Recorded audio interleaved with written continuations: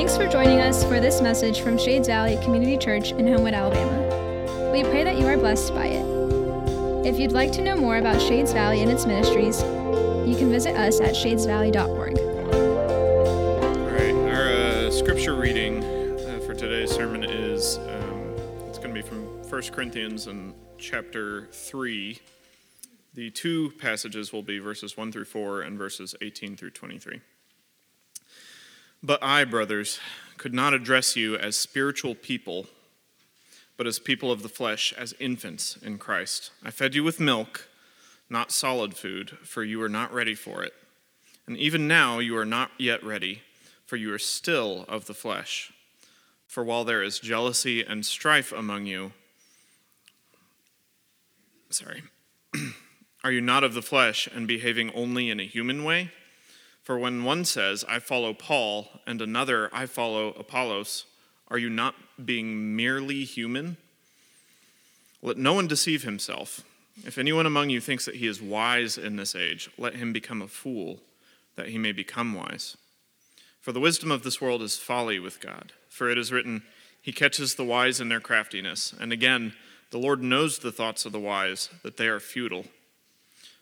So let no one boast in men, for all things are yours, whether Paul or Apollos or Cephas or Cephas, I don't know, Greek, or the world or life or death, or the present or the future, all are yours, and you are Christ's, and Christ is God's. This is the word of the Lord. Thanks be to God. So, Father, we ask that you, by your Spirit, open your word to help us see what true wisdom looks like and to call us away from the folly this world purports as wisdom. Call us to your Son, Christ, and by your power, give us the strength to cling to him, knowing that ultimately is he who clings to us and holds us. We pray these things in his name and by your Spirit. Amen. So if you haven't already, I do invite you to open your Bibles to 1 Corinthians chapter 3, which is actually going to be the last chapter that we will cover in this book before we take a break for our Advent series. And chapter 3 is actually the perfect place for us to take a break because this entire chapter, it really sums up what the Apostle Paul has been talking about so far. Namely, Paul has been calling the Corinthians and us, he's been calling the Corinthians to be saints. It's the title of our series, Called to be Saints. Paul's been saying, this is the calling on your life, Corinth. You're called to be saints. Saints simply means God's set-apart people. And that's precisely what the Corinthians are not being. They're not being set apart at all. They're blending in completely with their culture. And in chapter 3, Paul is going to summarize everything he said about that disparity so far. You're supposed to be saints. You're not being saints. Here's the summary of that. He summarizes how they're not living as saints. He summarizes why they should and how they can. And his summary, when I read this chapter, his summary, it reminds me of the Three Little Pigs. All of you know this story, right? In some way, shape, form. I know it because my father, when I was young and we'd be driving together, he would tell me stories. He'd be driving, I'd be riding in the front passenger seat at 5 years old because it was the 80s and there were no rules. We never heard of booster seats or anything like that. But that's beside the point. He would tell me these stories, and you know the story of the Three Little Pigs. You got 3 pig brothers all set out to build houses. And the first 2 finish theirs really fast because they make them out of easy, accessible materials, straw and sticks. They then proceed to make fun of their third brother's slow progress because he's using heavy, hard to move bricks to build his house. And so to them, he looks like a fool. If he were wise, like they are, then he could finish fast and maximize his time for playing, relaxing. Now, we all know the story. We all know that there is a big bad wolf who will come huffing and puffing and blowing in houses that are made of straw and sticks. And what those 2 little pigs thought of as wisdom will be revealed as childish foolishness. That's what the story's trying to teach us all as kids, right?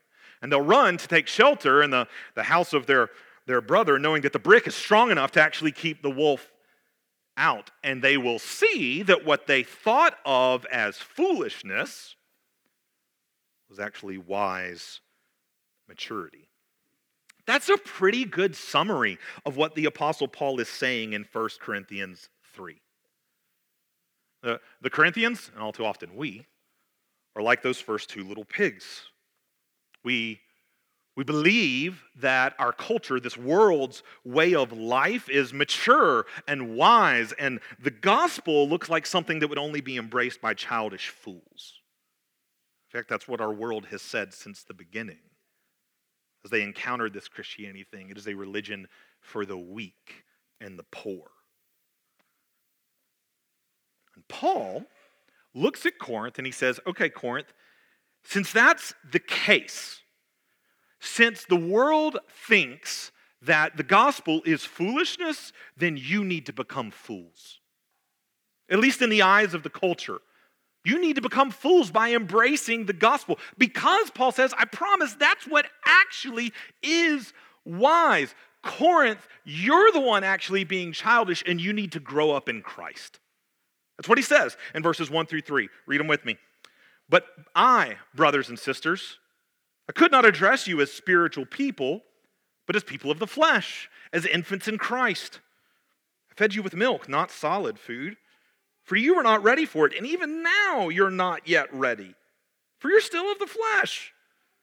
For while there is jealousy and strife among you, are you not of the flesh and behaving only in a human way? Now, if you were with us last week, at the very end of chapter 2, we saw Paul talk about the difference of spiritual versus non-spiritual people. And we saw what he means are people who have the Holy Spirit and people who do not. He uses that language to mean Christians and non-Christians.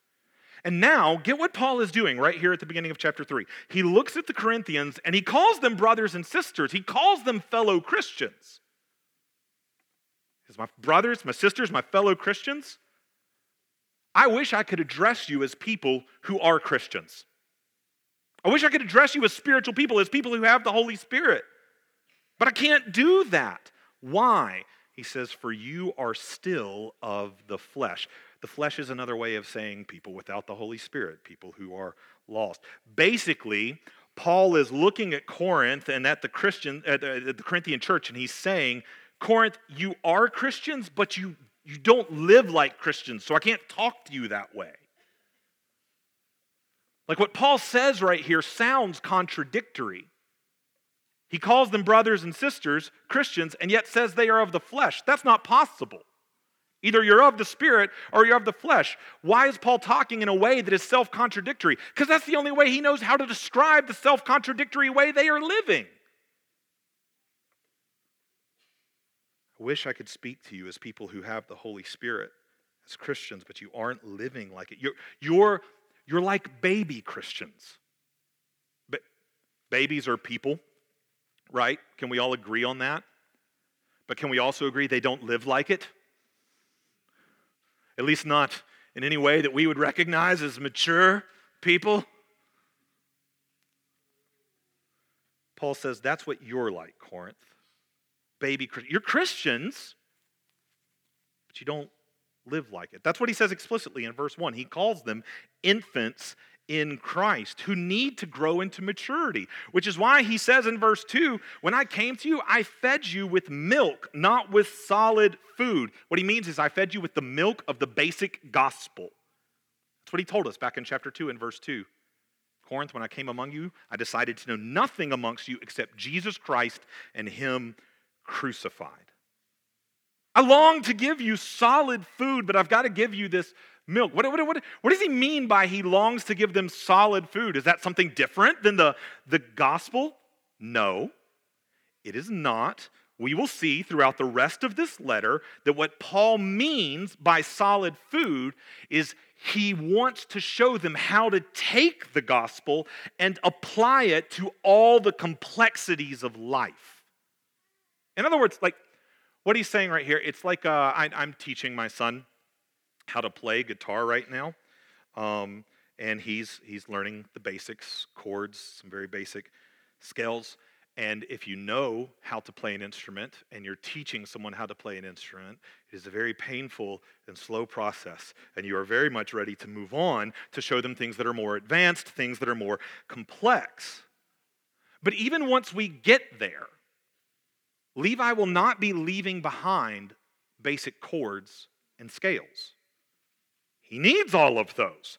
In fact, those are the very things that we will simply be applying in more complex ways. Likewise, we need the milk of the gospel, the basic gospel, hammered into our heads and more so pushed down into our hearts, so that we can grow to consume the solid food of applying the gospel to all of the complexities we encounter in all of life. Paul wants to teach the Corinthians how to do that. But before he can teach them how to apply the gospel, he's got to remind them of just the gospel because they're living like they've never heard it. They're living immature as spiritual infants who aren't ready for solid food. What's the evidence of that? What makes Paul say that they are being spiritually immature? He states it clearly. Verse 4, look at it. For when one says, I follow Paul, and another, I follow Apollos, then are you not being merely human? You're not living like you're not a Christian. You're not living according to the flesh. In Corinthian culture, we've gone over this several times, but if you haven't been with us, in Corinthian culture, people found their identity, their purpose, their meaning by achieving social glory, social status. Very different than us now, where we're not concerned with that at all. We have definitely matured. People were concerned with social glory, social status. And one of the main ways they gained that was by attaching themselves to popular teachers, known as sophists. The more famous your teacher, the higher up the social ladder you climbed. And here's the deal. The Corinthian Christians imported that practice into the church by claiming to belong to different church leaders in an effort to increase their status and be seen as more spiritually mature. Some would say, I'm more mature spiritually because I belong to Paul, the founder of our church.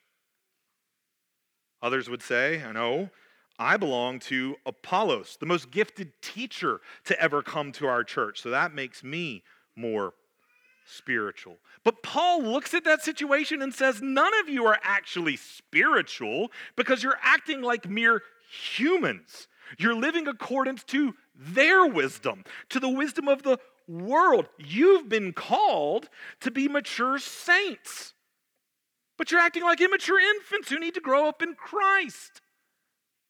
Let me tell you why. Let me tell you why what you're doing is foolishness. Let me tell you why you need to grow up in Christ and why that's actually wisdom. Let me tell you why you need to grow up in Christ by showing you what you think is wise is actually foolish. Paul's going to lay out 3 ways that the wisdom of the world is like straw and sticks. Actual foolishness that is easily blown in. He does this so that the Corinthians and we will be able to let go of the wisdom of the world and embrace the foolishness of Christ, which is actually wise. So here's the deal. For the rest of our time, let's take each of these 3 things that Paul lays out one at a time, these 3 ways that he shows us the wisdom of the world is actually foolishness. Straw and sticks. Number 1, the wisdom of the world downgrades and distorts. This is why it's foolishness. The wisdom of the world downgrades and distorts. Look at verse 5. What then is Apollos? What is Paul? Servants through whom you believed, as the Lord assigned to each. I planted, Apollos watered, but God gave the growth. So neither he who plants nor he who waters is anything, but only God who gives the growth. He who plants and he who waters are one, and each will receive his wages according to his labor. For we are God's fellow workers. You are God's field, God's building. Through this metaphor of a field that Paul, through his proclamation of the gospel, plants the seeds of the word, and Apollos comes along and teaches and waters, and God causes this Corinthian church to grow. They're God's field. Through this metaphor, Paul is basically saying, Corinth, why would you try to establish your identity by attaching yourself to me or Apollos? Who are we? Like if you're a field, then we're not the field owners. We're just day laborers. We ain't got no status. We're just mere workers, planting and watering. We're servants. We're nothing. God is everything. He's the owner of the field. You don't belong to Paul or belong to Apollos. You belong to God. He's more than just a mere owner, too. He's actually the one who supernaturally makes the crops grow. In other words, who gives you, Corinth, spiritual life. Corinth, me, Apollos, we aren't anything. We're nothing. We're nobodies. Claiming to belong to us, it doesn't elevate your identity. It downgrades it. Because who you actually belong to is God. Why would you downgrade to say you belong to us? That's the wisdom of the world. Do you see? It's actually foolishness. You're God's, His saints, His people. That's your identity. Don't downgrade it. Shades, the wisdom of the world is actually foolishness because it gets you to downgrade your identity. Not only that, it also distorts reality. The wisdom of the world, Paul says, it gets you, Corinth, to pit me and Apollos against one another as if we're in competition. But did you notice what Paul drew out in this field analogy? He said, if you're a field where I plant and Apollos waters, then in reality, we're on the same team, trying to achieve the same thing. We're united, we're one, we're working together, not for the purpose of you finding your identity in us, but for the purpose of you growing into your identity as God's. You're His saints. Don't let the wisdom of the world downgrade that identity by distorting reality. Shades, where do we find our identity? Identity is big in our world, our cultural lingo, and the zeitgeist of our times. And we are encouraged to find that identity in so many different things. Where do we find our identity? The wisdom of this world has not changed since Corinthian days. The wisdom of this world still likes to take things and pit them against one another and get us to find our identity, our value, our meaning by picking the side we believe will give us social glory. And we still import that wisdom, that way of life, into the church. I'll give you the easiest example I can think of I'll give you the example of the way I think that can most easily happen at Shades. Pitting things against one another and finding our identity, value, meaning by attaching ourselves to one of those things over against the other. At Shades, I think the easiest way that can happen is with something that we value so incredibly much that we call the three streams.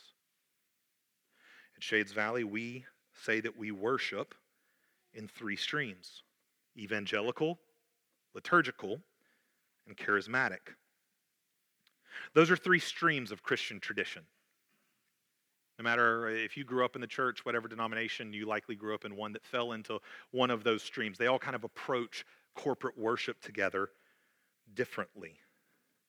And here at Shades, we have people from all of those backgrounds, and we try to embrace all of those streams through various worship practices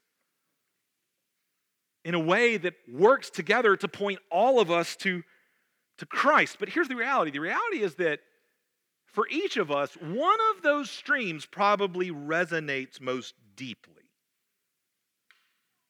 And it's very easy to distort the reality that those streams are united, working together to point us to Jesus. It's very easy to distort that by dividing those streams and pitting them against one another. Well, I resonate with the evangelical stream. Its emphasis on the Word of God. And I actually think the Word of God, that's the most spiritual thing and the most beneficial thing. Honestly, I really don't know why we do the whole charismatic stream thing. It's a little annoying with all of its emotional excesses. Or maybe you feel more like the liturgical stream. That's what I resonate with, because the liturgical stream, it takes worship seriously by embracing historic Christian practices and having a sense of reverence. The liturgical stream, we put in place tried and true practices that have ministered to the hearts of Christians throughout years and years. And what's at the center of our worship is the table, the very thing that Christ himself gave us and called us to in order to remember and worship him. Or perhaps we think the evangelical and liturgical streams are both incomplete and immature because neither of them embrace the Holy Spirit like us charismatics do. Surely the most spiritual are those who emphasize the Spirit.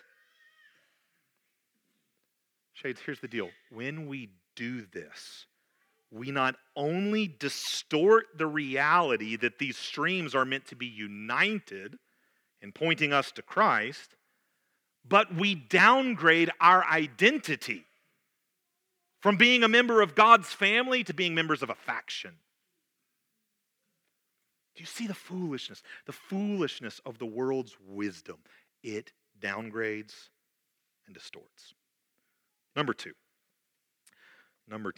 The wisdom of the world damages and destroys. The wisdom of the world damages and destroys. Paul changes up his metaphor right here. He moves from something that's agricultural to something that's architectural. You see it right at the end of verse 9, didn't you? I mean, he just makes the transition like that. He goes, you're God's field, God's building. And now he takes that architectural metaphor and he uses it in verses 10 to 17 to warn us again about how the wisdom of the world is actually foolishness. This time he shows us how it can actually damage and destroy God's building, his church. Look at verse 10. According to the grace of God given to me, like a skilled master builder, I laid a foundation, and someone else is building upon it. Let each one take care how he builds upon it. For no one can lay a foundation other than that which is laid, which is Jesus Christ. So, in the agricultural metaphor, Paul planted and Apollos watered. In other words, Paul founded the Corinthian church, and then Apollos came later and he continued teaching them. Now, in the architectural metaphor, Paul says something similar, but he expands it. He says again, he laid the foundation. He helped found this church. He laid the foundation. He tells explicitly what that is. It's the gospel. It's the foundation of Jesus Christ. But then he goes on, not merely to say that Apollos came along and did more teaching to build on that foundation. No, he expands it to include anyone and everyone who would try to build on that foundation that he laid. In other words, he expands it to include any teacher or church member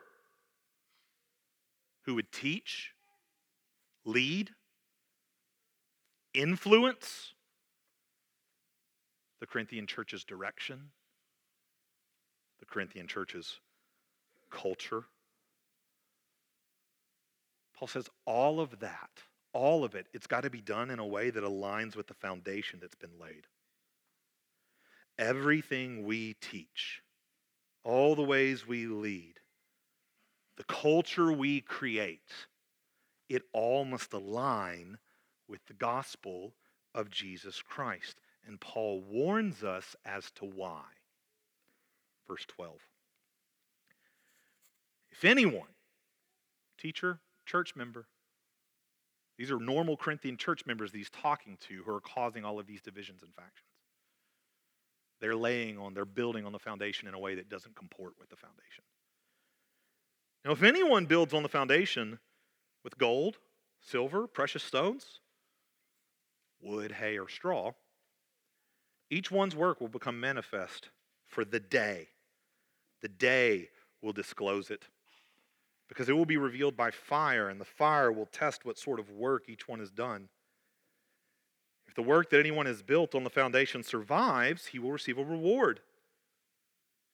If anyone's work is burned up, he will suffer loss, though he himself will be saved, but only as through fire.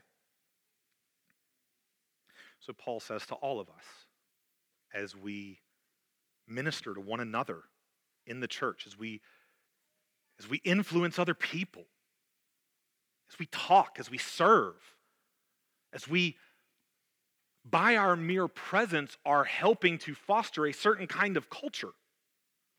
Paul says to all of us, if we do that, if we build with gold, silver, and precious stones, all of those are fire-resistant materials, all materials commonly found in the temple. He says, if we build with those, in other words, if we build in a way that aligns with the foundation, then we will receive a reward as a faithful builder. But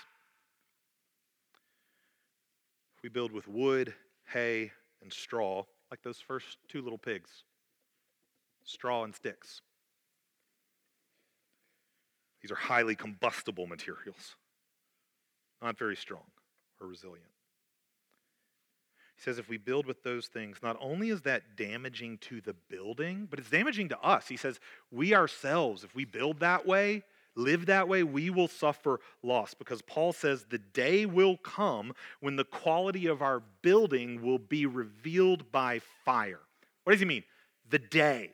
The day. This is an Old Testament phrase, the day of the Lord. It's a reference to the second coming, to the coming kingdom of God. A day which is envisioned as a day that unbelievers dread and believers celebrate in. Judgment in Scripture is not wholly a negative thing. The root idea behind the word of judge is to rule or govern.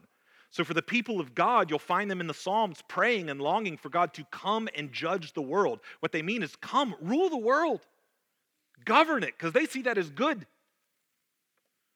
A common image, symbol for judgment in Scripture, is fire. So what Paul is saying is that when the kingdom of God comes, all the quality of how all of us have lived will be revealed. In other words, the coming kingdom of God will burn away all that doesn't align with it. And everything that does will be purified and perfected. Paul's warning here is to be certain that we are being empowered by the Holy Spirit of God, living as spiritual people, to live our lives building in line with the foundation of Christ, lest we damage the church and suffer loss ourselves. Not the loss of our salvation. Paul wants to make sure that that is not a mistake that the Corinthians make in hearing what he says. No, in verse 15 he said, if anyone's work is burned up, he will suffer loss, though he himself will be saved only as through fire. Paul is warning right here authentic believers who are simply living or building like those in Corinth who are dividing the church. The damage they're doing isn't necessarily intentional, but it's still real. And Paul says that you will wake up one day to find that all of that time and that energy was wasted. You will be saved, but only as through fire. Paul goes on and expands the metaphor some more to not only talk about those who maybe are damaging the church unintentionally, but to talk about those who do have an intentional aim, not to merely damage the church, but destroy it. His warning kicks up a notch for them. Look at verse 16. Do you not know that you are God's temple? We missed something in English right here. The you is plural. So I'm going to give you the Southern translation. Do y'all not know that y'all are God's temple? And God's Spirit dwells in y'all. If anyone destroys God's temple, God will destroy him. For God's temple is holy. And y'all are that temple. You feel the double edge of this warning? The warning side of it is meant to cut and be sharp and strike fear. But the other side of it is meant to make you feel deeply loved and protected. God loves his church, his bride. And he dares anyone to try and destroy it. Paul's basically saying, listen, Corinth, y'all are doing accidental damage by importing worldly wisdom into the church. But if any of you are doing this knowingly, eyes wide open, destroying God's temple just so you can get your own popularity, then be warned, the day will come when fire won't just burn up your work. God will protect his church. Nothing will ultimately destroy it. And anything or anyone who tries will ultimately be destroyed. That's the kind of protection he provides. Shades, do you see right here how the wisdom of this world is actually foolishness because it damages and destroys? Number 3, final one right here. Number 3. How is the wisdom of the world foolishness? Because the wisdom of the world deceives and denies. The wisdom of the world deceives and denies. It deceives. It deceives you with lies about the future. Look at verse 18. Let no one deceive himself. Don't be deceived. If any among you thinks that he is wise in this age, worldly wisdom, let him become a fool that he may be wise. For the wisdom of this world, it's folly with God, for it's written, God catches the wise in their craftiness. And again, the Lord knows the thoughts of the wise, that they are futile. Paul's saying the wisdom of this world, it deceives you with lies about the future. The wisdom of this world says it's leading you in the right way. You're going to end up where you want to be. I'm going to take you to the right place. But Paul quotes Job 5:13 and Psalm 94:11 to say that there is a coming day when the Lord catches the wise in their craftiness, and all earthly, worldly wisdom is revealed to be foolishness. That's the future of the world's wisdom, Shades. Don't be deceived. And don't be denied. The wisdom of this world, it doesn't just deceive you with lies about the future.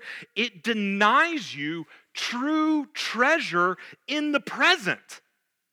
Verse 21. So let no one boast in men, like the world would lead you to believe is wise, Corinth. Let no one boast in men, for all things are yours. Whether Paul or Apollos or Cephas, that's Peter, or the world, or life, or death, or the present, or the future, all are yours. You are Christ's, and Christ is God's. Corinth, don't use the wisdom of the world to say, I belong to Paul, or I belong to Apollos, and just latch on to one of us. No, embrace the truth. You don't belong to me, you don't belong to Apollos, you belong to God. You are God's, and he, Corinth, has given you both of us. And not just us, everything.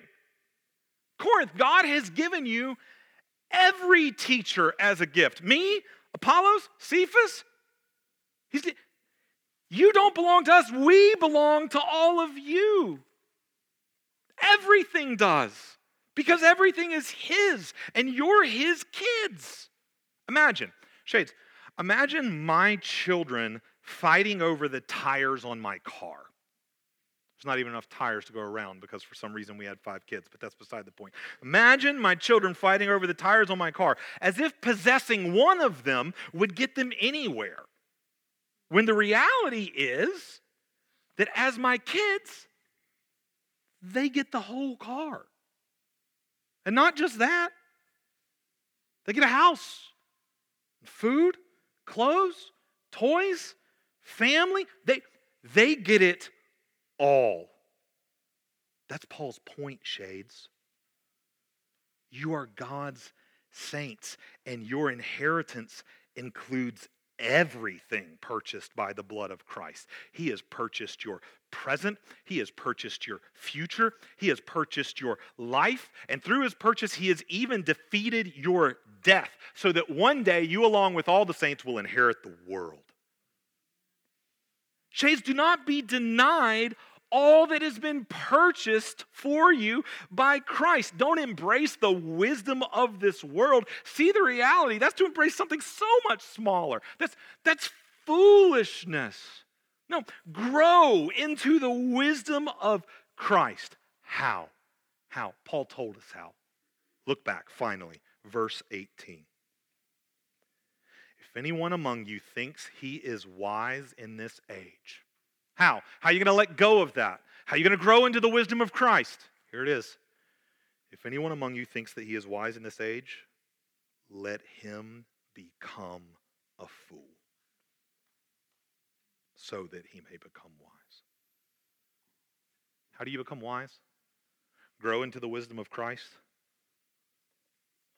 Become a fool? In other words, do you see what he's saying, Shades? He's saying, abandon the desire to be seen as wise by this world. Be willing to be a fool in their eyes. Like our third little pig, right? Who built his house out of bricks, all the while his brothers laughing at his foolishness, but it was actually wisdom. So also with Christ. Shades, how do we grow into the wisdom of Christ? Abandon our desire to be seen as wise by this world. Abandon finding our identity, meaning, value in the world's wisdom, and become a fool in the eyes of the world. That is the summary of everything that Paul has said so far. Corinth, Shades, you're called to be saints, God's set-apart people. So you must abandon the world's wisdom and be a fool who centers his life on Christ. But Corinth, Shades, I promise, that's actually wise. If any of you thinks he is wise in this age, let him become a fool, that he may become wise.